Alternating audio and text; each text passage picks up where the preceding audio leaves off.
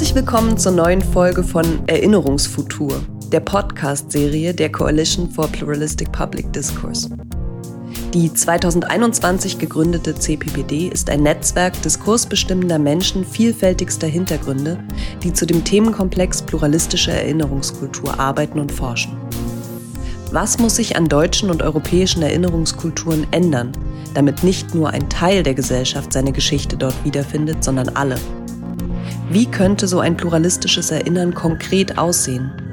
Und auf welche gesellschaftlichen Konflikte müssen wir uns in diesen Prozessen einstellen? Über diese und andere Fragen kommen wir in Erinnerungsfutur gemeinsam ins Gespräch. Vom 9. bis 11. September 2022 fand in Berlin die internationale Konferenz Erinnerungsfutur der Coalition for Pluralistic Public Discourse statt. Die folgende Podcast-Folge beinhaltet ausgewählte Inhalte der Auftaktveranstaltung am 9. September. Nach einer kurzen Einführung der Projektleitung der CPPD ist das Grußwort der Staatsministerin für Kultur und Medien, Claudia Roth, zu hören. In diesem spricht sie über Herausforderungen und Möglichkeiten erinnerungspolitischer Arbeit. Der Mitschnitt umfasst ebenso eine Panel-Diskussion mit den CPPD-Mitgliedern Noah Kahan, Melina Borjak und Benjamin Fischer, die sich zentralen Fragen zu Pluralität, Erinnerung und der Arbeit der CPPD widmen. Wir wünschen viel Spaß beim Zuhören. Ganz herzlich willkommen. Mein Name ist Johanna Corneli. Ich bin Programmleiterin der Dialogperspektiven und gemeinsam mit Max Czolek und Jo Frank für die CPPD verantwortlich. Herzlich willkommen zu unserem Auftakt der internationalen Konferenz Erinnerungsfutur. Die CPPD, das sind über 50 Mitglieder.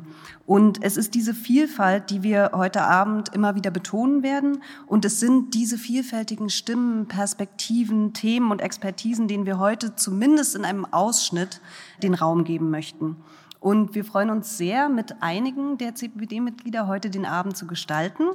Wir hätten natürlich am liebsten alle 53 Mitglieder hier auf der Bühne sichtbar gemacht, aber dann wären wir sehr lange heute Abend hier zusammen gewesen, was für uns, glaube ich, kein Problem ist, aber nicht besonders publikumsfreundlich. Deswegen haben wir heute diesen Ausschnitt für Sie. Sie werden heute Abend Einblicke in die Arbeit der CPPD erhalten, vom unmittelbaren Stand des Arbeitsprozesses hin zu einem Erinnerungsfutur, hin zu einer pluralistischen Erinnerungskultur.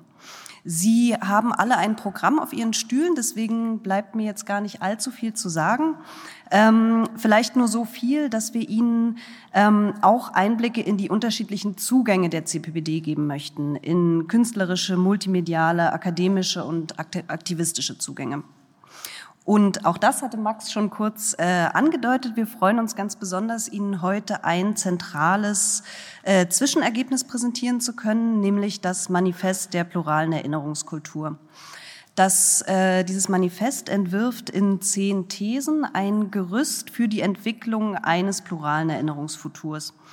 Und bei all dieser notwendigen Betonung auf das Prozesshafte ist dieses Manifest eben ein konkretes Ergebnis der gemeinsamen Arbeit des Netzwerks, des gemeinsamen Denkens, Diskutierens, Streitens und Entwickelns. Und wir möchten Sie jetzt schon ganz herzlich einladen, im Anschluss mit uns weiter an diesem Erinnerungsfutur zu arbeiten. Diskutieren Sie mit uns, stellen Sie uns Fragen, bringen Sie Ihre Ideen ein.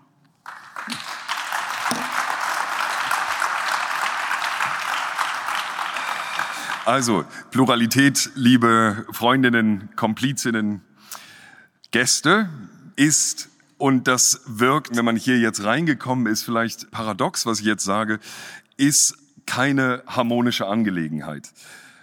Auch das wird in unserer Arbeit immer wieder deutlich. Und es liegt natürlich auch daran, und jetzt sozusagen wechseln wir doch einmal ein bisschen rein in den Inhalt und beschreiben weniger, was an Inhalt noch kommt, das Erinnern für alle eine wesentliche Rolle spielt. Im Individuellen, aber natürlich auch in einzelnen Communities. Jeweils zentrale Erinnerungsereignisse, Formen von Erinnerung, Sprache und Schalt der CPPD, das treten miteinander in einen Dialog, und zwar auch außerhalb der CPPD. Das ist ja nur unser Fokus, sondern die treten miteinander in den Dialog in Gesellschaft. Und Dialog hat auch manchmal andere Formen als ein freudiges Miteinander Erinnerungskulturen, Sprachen und so weiter treten miteinander in Aushandlung, Auseinandersetzung und zuweilen auch Streit. Und das ist auch alles völlig in Ordnung, solange Streit produktiv gedacht wird und wenn es eine grundsätzliche Einigkeit darin gibt, dass Aushandlung und Auseinandersetzung ein gemeinsames Ziel verfolgen. Gerade in einem postidentitätspolitischen Umfeld, in dem wir uns bei der Coalition for Pluralistic Public Discourse bewegen, wo Uneindeutigkeiten sich Festsetzungen entgegenstellen und Dynamik starre ablösen möchte, greift das Wirken der CPPD immer gesellschaftliche Entwicklungen auf und manchmal greift sie auch gesellschaftlichen Entwicklungen vor. Und das ist ja eigentlich eine sehr spannende Überlegung, dass ausgerechnet Erinnern der Schlüssel auch sein kann, zueinander zu finden. Nicht gegeneinander zu erinnern, sondern miteinander zu erinnern. Das Wirken der CPPD greift Entwicklungen manchmal vor, das sagte ich bereits. Dieser Vorgriff bedeutet aber natürlich immer, dass weitere Arbeit folgt. Und zwar in unserem Fall die Vermittlung gewonnener Erkenntnisse und auch die Weiterentwicklung durch neue Positionen und Perspektiven, die bislang nicht oder unzureichend berücksichtigt wurden. Im Großen, im Gesellschaftlichen, in Deutschland und Europa, aber auch bei uns innerhalb der Coalition for Pluralistic Public Discourse. Es ist natürlich eine Arbeit, bei der wir auf Unterstützung setzen und auf Unterstützung angewiesen sind, auch wenn es die Überzeugung der CPPD natürlich ist, dass Erinnern in allen gesellschaftlichen Bereichen eine Rolle spielt bzw. spielen kann und zuweilen auch spielen muss, kommt der Kultur gerade bei der Entwicklung neuer Perspektiven eine herausragende Bedeutung zu. Insofern freut es mich sehr, dass wir diesen nächsten Schritt der Arbeit, den wir heute Abend jetzt begehen, auch mit Ihnen gehen können, Claudia Roth. Deshalb darf ich Sie bitten. Also ich freue mich sehr, dass ich eingeladen worden bin, dass ich heute hier sein darf. Ehre, Privileg, bin auch ziemlich aufgeregt. Ja, lieber Jo, lieber Max, liebe Ferda, liebe Katharina Thomas, liebe Johanna Corneli, liebe Kybra, liebe Esra, liebe Charlotte, liebe Freundinnen und Freunde, liebe Sie alle, die heute hier sind.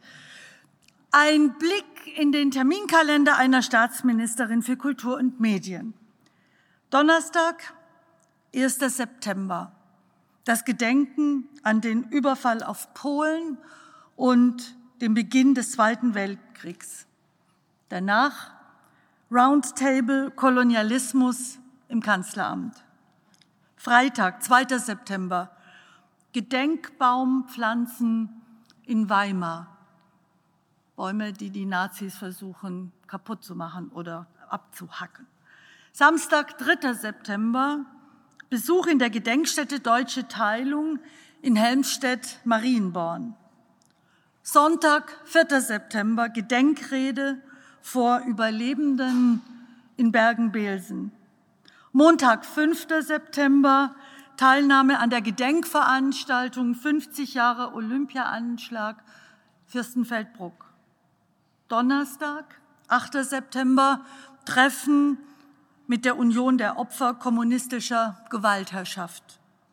Um all diese Erinnerungen geht es. Und wer einen sensiblen und wer einen offenen Blick in den Kalender der Jahrestage wirft, findet noch mehr. Das Luxemburger Abkommen zwischen der Bundesrepublik Deutschland und dem Staat Israel wird 70 Jahre alt. Die rassistischen Ausschreitungen von Rostock-Lichtenhagen und der tödliche rechtsradikale Brandanschlag von Mölln jähren sich jetzt zum 30. Mal. Heute, vor 20 Jahren, der Mordanschlag auf Enver Şimşek, dem ersten Opfer des NSU. Das Erinnern, es kennt keine Grenzen. Das Erinnern, es kommt zu uns, es wandert ein. Aber erinnern wir uns an Srebrenica, Sarajevo, an das Massaker von Sivas, an den Genozid an den Jesidinnen und Jesiden? Die Aufzählung erhebt überhaupt keinen Anspruch auf Vollständigkeit. Sie macht allerdings deutlich, Erinnerung braucht Raum. Erinnerung braucht einen Ort, vor allem aber braucht sie Zeit und Aufmerksamkeit. Wir erinnern an Menschen, die Ziele von Gewalt, die Opfer von Kriegen und Terroranschlägen wurden. Wir erinnern an Tote, an Verletzte, an Überlebende, an Traumatisierte, nicht an Zahlen und Opferstatistiken. Wir erinnern aber vor allem an und in die Zukunft. Erinnerung ist der Auftrag, die Demokratie resilient gegenüber antidemokratischen Bestrebungen zu machen. Zur Kultur wird sie erst dann, wenn sie täglich Wissen und Auftrag ist und nicht mehr vorwiegend oder alleine von den Betroffenen, den Opfern getragen wird. Ich sage das auch und besonders mit Blick auf die Shoah und den Nationalsozialismus. Dass wir heute überhaupt so etwas wie eine Erinnerungskultur haben, verdanken wir den Überlebenden der Shoah, ihren Söhnen und Töchtern, besonders auch dem Zentralrat der Juden, den Jüdinnen auch. Und wir verdanken es auch den anderen Opfern des Nationalsozialismus. Es hat Jahrzehnte gedauert, bis die deutsche Nachkriegsgesellschaft verstanden hat, was Fritz Bauer, ein deutscher Jurist und Jude seinerzeit, Generalstaatsanwalt in Hessen, mit den Auschwitz-Prozessen der 60er Jahre erreichen wollte. Die Prozesse sollten nicht etwa die NS-Vergangenheit mit den Mitteln des Strafrechts entsorgen. Den Opfern Gerechtigkeit widerfahren zu lassen, war bei der Schwere der Verbrechen ohnehin nicht möglich. Bauer wollte die junge, die Gegenwartsgeneration erreichen. Sie sollte verstehen, dass nur eigenverantwortliches Denken und Entscheiden einer Wiederholung vorbeugen kann. Die Erinnerung an Auschwitz sollte kein Selbstzweck sein, sondern einen Erkenntnisgewinn herbeiführen in der Gegenwart und für die Zukunft, zum Aufbau, zur Stärkung, zur Verteidigung einer lebendigen Demokratie. Der bundesdeutschen Nachkriegsgesellschaft aber war mehrheitlich daran gelegen, die Vergangenheit Vergangenheit sein zu lassen. Das Olympia-Attentat von 1972, an das wir in dieser Woche erinnert haben, macht das in seiner ganzen Tragik deutlich. Geschichte ist kein abgeschlossener Prozess. Wir lassen sie nicht hinter uns. Die Bundesrepublik Deutschland wollte 1972 genau das, einen Kontrapunkt zu den Spielen 1936 setzen. Man wollte die NS-Geschichte vergessen machen. Dann geschieht das mörderische Attentat und es folgt ein Desaster an Versäumnissen, an Fehleinschätzungen und Verstrickungen. Und dann, Hauptsache, the games must go on. Was folgt daraus? Erinnern oder gedenken heißt nicht, die Hände falten und sich schämen. Gedenken muss unser Handeln in der Gegenwart bestimmen. Ich verwende diesen Begriff hier, weil in ihm das Wort Denken vorkommt. Ein Gedenken ohne Denken ist ein Erinnern ohne Wert. Erinnern sollte uns zur Reflexion dienen und handlungsleitend wirken, wenn es keine leere Bußübung sein soll.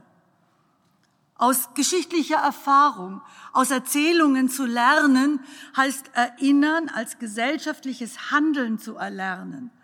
Und mit diesem Wir ist ein größtmögliches, ein inklusives, ein pluralistisches, ein vielfältiges Wir gemeint.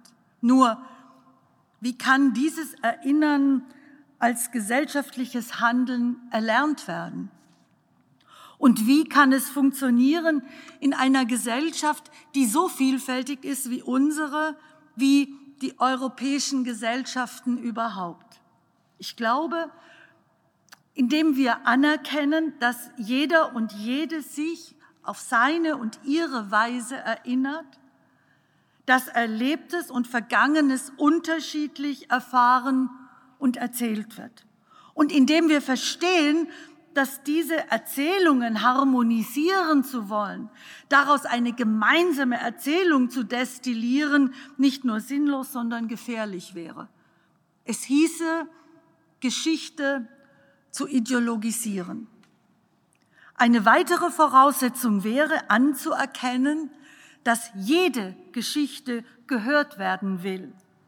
Unterschiedlich Erfahrenes mündet in unterschiedliche Erzählungen. Sie rivalisieren und wo sie das tun, lassen sie sich auch nicht miteinander versöhnen. Doch gerade das meinen wir ja, wenn wir uns mit einer Sache auseinandersetzen. Produktiv wird eine solche Auseinandersetzung immer dort, wo Widersprüche anerkannt und auch ausgehalten werden. Maßstab dafür muss das freiheitlich-demokratische Wertefundament unserer Verfassung sein. Unser moralischer Imperativ, der Artikel 1 unseres Grundgesetzes, ist nicht verhandelbar. Was wir versuchen können und auch versuchen sollten, ist, möglichst viele dieser Geschichten zu hören. In einer Demokratie zählt jede Stimme. Und erst aus vielen Stimmen entsteht Öffentlichkeit. Diese Stimmen müssen hörbar sein und die Erzählenden sichtbar. Das gilt in der erinnerungspolitischen Arbeit für Betroffene und Angehörige, für Individuen und für Communities, für Initiativen, Organisationen und Akteure. Die Vielstimmigkeit dieser Gesellschaft anzuerkennen, ihre Widersprüche auszuhalten, das muss eine Demokratie leisten. Und das kann sie leisten, wenn die Gesellschaft, die sie trägt, bereit ist, sich auf einen respektvollen Umgang miteinander zu verständigen. Doch dafür braucht sie Räume. Und einen solchen Raum hat die Coalition for Pluralistic Public Discourse geschaffen. Die CPPD ist hier eine Akteurin und ein Partner im gesellschaftspolitischen Diskurs um europäische Erinnerungskulturen. Man darf gespannt sein auf die Entwicklung des Projekts, auf die Visionen und Strategien der CPPD, die Vielfalt der europäischen Gesellschaft als Ausgangspunkt und Schlüssel für Erinnern zu begreifen. Die Vielfalt der europäischen Gesellschaft als Ausgangspunkt und als Schlüssel zu begreifen. Wer von sich sagt, es gehe ihm oder ihr um die Stärkung von Erinnerungskultur und Kulturen, wer Vielfalt nicht nur zulassen will, sondern willkommen heißt, wer Widersprüche produktiv werden lässt, der wird gebraucht. Ich danke dem Auswärtigen Amt für die Förderung des CPPD und ich verspreche, gemeinsam werden wir Ihnen auch weiter aktiv zur Seite stehen. Wir brauchen wirklich ein Erinnerungsfutur, denn Erinnerung braucht Zukunft. Abschließend möchte ich mit einem Zitat von Sergi Chardin, ich zitiere: Mit der Erinnerung ist es immer wie mit warmem Regenwasser, aufgefangen in Krügen und Flaschen. Sie verschwindet nicht, doch langsam und unwiederbringlich, unmerklich und traurig verliert sie ihre Wärme. Lassen wir uns die Wärme erhalten. Vielen Dank. So, ich habe jetzt die Freude, Melina Borczak, Benjamin Fischer und Noah Kaha für ein kurzes Gespräch auf die Bühne zu bitten. Ich sage ganz kurz, wer ihr seid, und das sind alles CPPD-Mitglieder. Noah Kaha ist erstmals Geschäftsführerin des DEZIM hier in Berlin, der Stelle für Migrationsforschung. Melina Borczak ist eine Journalistin und schreibt insbesondere auch über Themen wie den Völkermord in Srebrenica und die Erinnerung daran und die Frage, welche Position das hier auch in der deutschen Erinnerung einnimmt. Und Benjamin Fischer ist bei der Landecker Foundation und ermöglicht Projekte zu unterschiedlichen Themen. Auch darüber reden wir vielleicht, unter anderem zu Hass im Internet. Die erste Frage, die ich euch gerne stellen will, ist, was ist euch aus dem letzten Jahr, den letzten 1,5 Jahren der CPPD-Arbeit in Erinnerung geblieben? Ich hatte jetzt ein bisschen Vorteil, weil ich ja auch noch mal hier so ein bisschen reflektieren konnte. Und ich glaube, das Allerwichtigste war das Einüben von Perspektivenwechsel. Also in der Coalition sich zu begegnen, viele Geschichten zu hören und überhaupt, ich finde, das ist eine unglaublich wichtige Kompetenz, sich auf andere Perspektiven einzulassen und den Wechsel zu üben und was das eigentlich für mich persönlich bedeutet. Das ist, was mir wichtig ist. Dankeschön, Noah. Ja, Melina, was ist dir noch in Erinnerung? Ja, also mir ist besonders in Erinnerung geblieben unsere gemeinsame Aktion zum Tag der weißen Bänder. Ganz kurz ein Satz zu diesem Tag. In Bosnien während des Genozids, der war ja nicht nur in Srebrenica, sondern im ganzen Land. Und in der Stadt Prijedor wurden alle Nicht-Serben gezwungen, weiße Bänder um ihre Oberarme zu machen, um sich zu markieren. Und dann wurden sie entweder in Todeslager, Konzentrationslager oder Vergewaltigungslager deportiert. Und wir haben zu diesem Tag eine wundervolle Aktion gemacht, wo wir einfach eine Website erstellt haben, wo erklärt wurde, was da überhaupt passiert ist. Dann haben wir so Karten gemacht mit QR-Codes und dann war das quasi so eine dezentrale Aktion, weil das Ding ist, diese Stadt wird jetzt natürlich wie die Hälfte Bosniens kontrolliert von serbischen Nationalisten, weil alle anderen wurden ermordet oder vertrieben und die lassen nicht zu, dass ein Denkmal an die ermordeten Kinder gebaut wird. Stattdessen gibt es im ehemaligen KZ Ternopolje ein Denkmal an die Täter. Und deshalb haben wir gedacht, okay, wir machen ein Denkmal in Exil in Deutschland und zwar ganz viele kleine Pop-up-Denkmäler. Und dann haben wir auf dieser Website die Infos und alles Mögliche zur Verfügung gestellt, dass die Leute sich selbst das ausdrucken können und dann einfach weiße Bänder an Bäume oder an Lampen und so weiter binden können und dazu die Flyer und die QR-Codes zu der Website und so weiter. Das war richtig gut. Und das vielleicht auch nochmal ein spannender Aspekt, dass hier CPPD ja nicht initiativ, sondern auch als Amplifizierung, also als Verstärkung dieser Initiative, die ja, wenn du wir sagst, ja sozusagen nicht das CPPD-Wir, sondern auch nochmal eine andere Gruppe ist, die wie reinwirkt, wo die CPPD als eine Art Netzwerk tatsächlich funktioniert, was dann wieder weiter verteilt. Ja. Benjamin, was ist dir in Erinnerung? 50 Mitglieder, die alle in doch auch sehr unterschiedlichen Szenen wirken, aber alle auf die eine oder andere Art und Weise schon den Effekt erleben mussten, was es eigentlich bedeutet, auch alleine zu sein. Und ich glaube, man darf nicht unterschätzen, wie wichtig dieser Raum auch für uns als Aktivistinnen ist, geschützt in den Austausch treten zu können, um auch zu fühlen, was es eigentlich bedeutet, Leute zu haben, die auf der einen oder anderen Seite eben auch gerne da sind, wenn es darum geht, den Rücken zu stärken. Und gerade in den letzten 2 Jahren, in denen wir natürlich auch räumlich isoliert waren, hat mir persönlich, aber ich glaube auch vielen MitstreiterInnen das extrem viel bedeutet und das ist ein Effekt, den ich nicht missen mag und für den ich einfach auch sehr dankbar bin, wirklich. So, wir machen noch eine zweite Runde. Wo seht ihr derzeit die größten Herausforderungen für die CPPD, aber auch für sowas wie eine plurale Erinnerungskultur? Einfach um auch nochmal so ein bisschen auf vielleicht Konflikte, auf Dinge, die wir auch aushandeln müssen, die jetzt eine Rolle spielen werden in der nächsten Zeit. Was sind Sachen, die euch in den Kopf kommen? Ja, also ich denke da immer an einen der größten Denker unserer Zeit, und zwar den Sänger von Rage Against the Machine, der gesagt hat, who controls the past now controls the future. Also wer die Vergangenheit kontrolliert, kontrolliert die Zukunft. Und auch wer also das Jetzige, das, was jetzt passiert, kontrolliert auch die Zukunft und die Vergangenheit.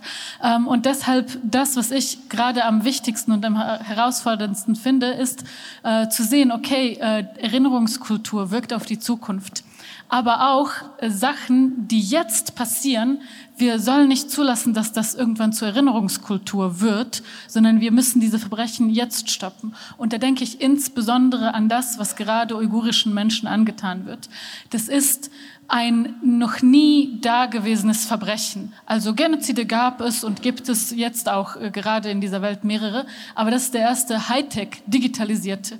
Und wenn wir Angst davor haben, dass ganz schnell Menschen ermordet, zwangssterilisiert, vergewaltigt und so weiter werden können, dann denkt mal dran, wie schnell und wie effektiv sowas passieren kann mit Gesichtserkennungssoftware und all den anderen Sachen, die in China genutzt werden. Deshalb, wir sind hier, keiner von uns ist hier aus Spaß, wir haben keine Schokolade, das können wir aufgeben. Deshalb, wir müssen etwas ändern. Wir sind hier, um Sachen zu verbessern. Und die erste Sache, wo wir bitte ansetzen, ist, dass wir bitte alle genauer auf diese Situation gucken. Auch vom Berufswegen her beschäftige ich mich nun sehr stark mit der Frage, wie eine digital resiliente Gesellschaft aussehen könnte. Und besonderen Fokus lege ich dabei natürlich auch auf marginalisierte Gruppen. Und der Grund dafür liegt vor allem darin, dass Marginalisierungseffekte in digitalen Räumen nicht nur reproduziert, sondern eben auch nochmal verstärkt werden. Ich habe schon das Gefühl, dass wir da als Gesellschaft noch sehr viel vor uns haben. Gleichzeitig bin ich aber auch felsenfest der Überzeugung, dass wenn wir uns gerade mit Fragen von zum Beispiel Erinnerungskultur in diesem Rahmen anfangen zu beschäftigen, wir dadurch auch eben jenen marginalisierten Gruppen die Möglichkeit geben, sich zu ermächtigen, in diesen Räumen endlich präsenter zu werden. Und dafür braucht es vor allem Kapazitäten, dafür braucht es Aufmerksamkeit, aber dafür braucht es eben auch einfach wirklich Mittel. Ja. Und deswegen, das digitale Erinnern steht bei mir im absoluten Fokus und so ja auch bei vielen anderen Mitgliedern. Ja.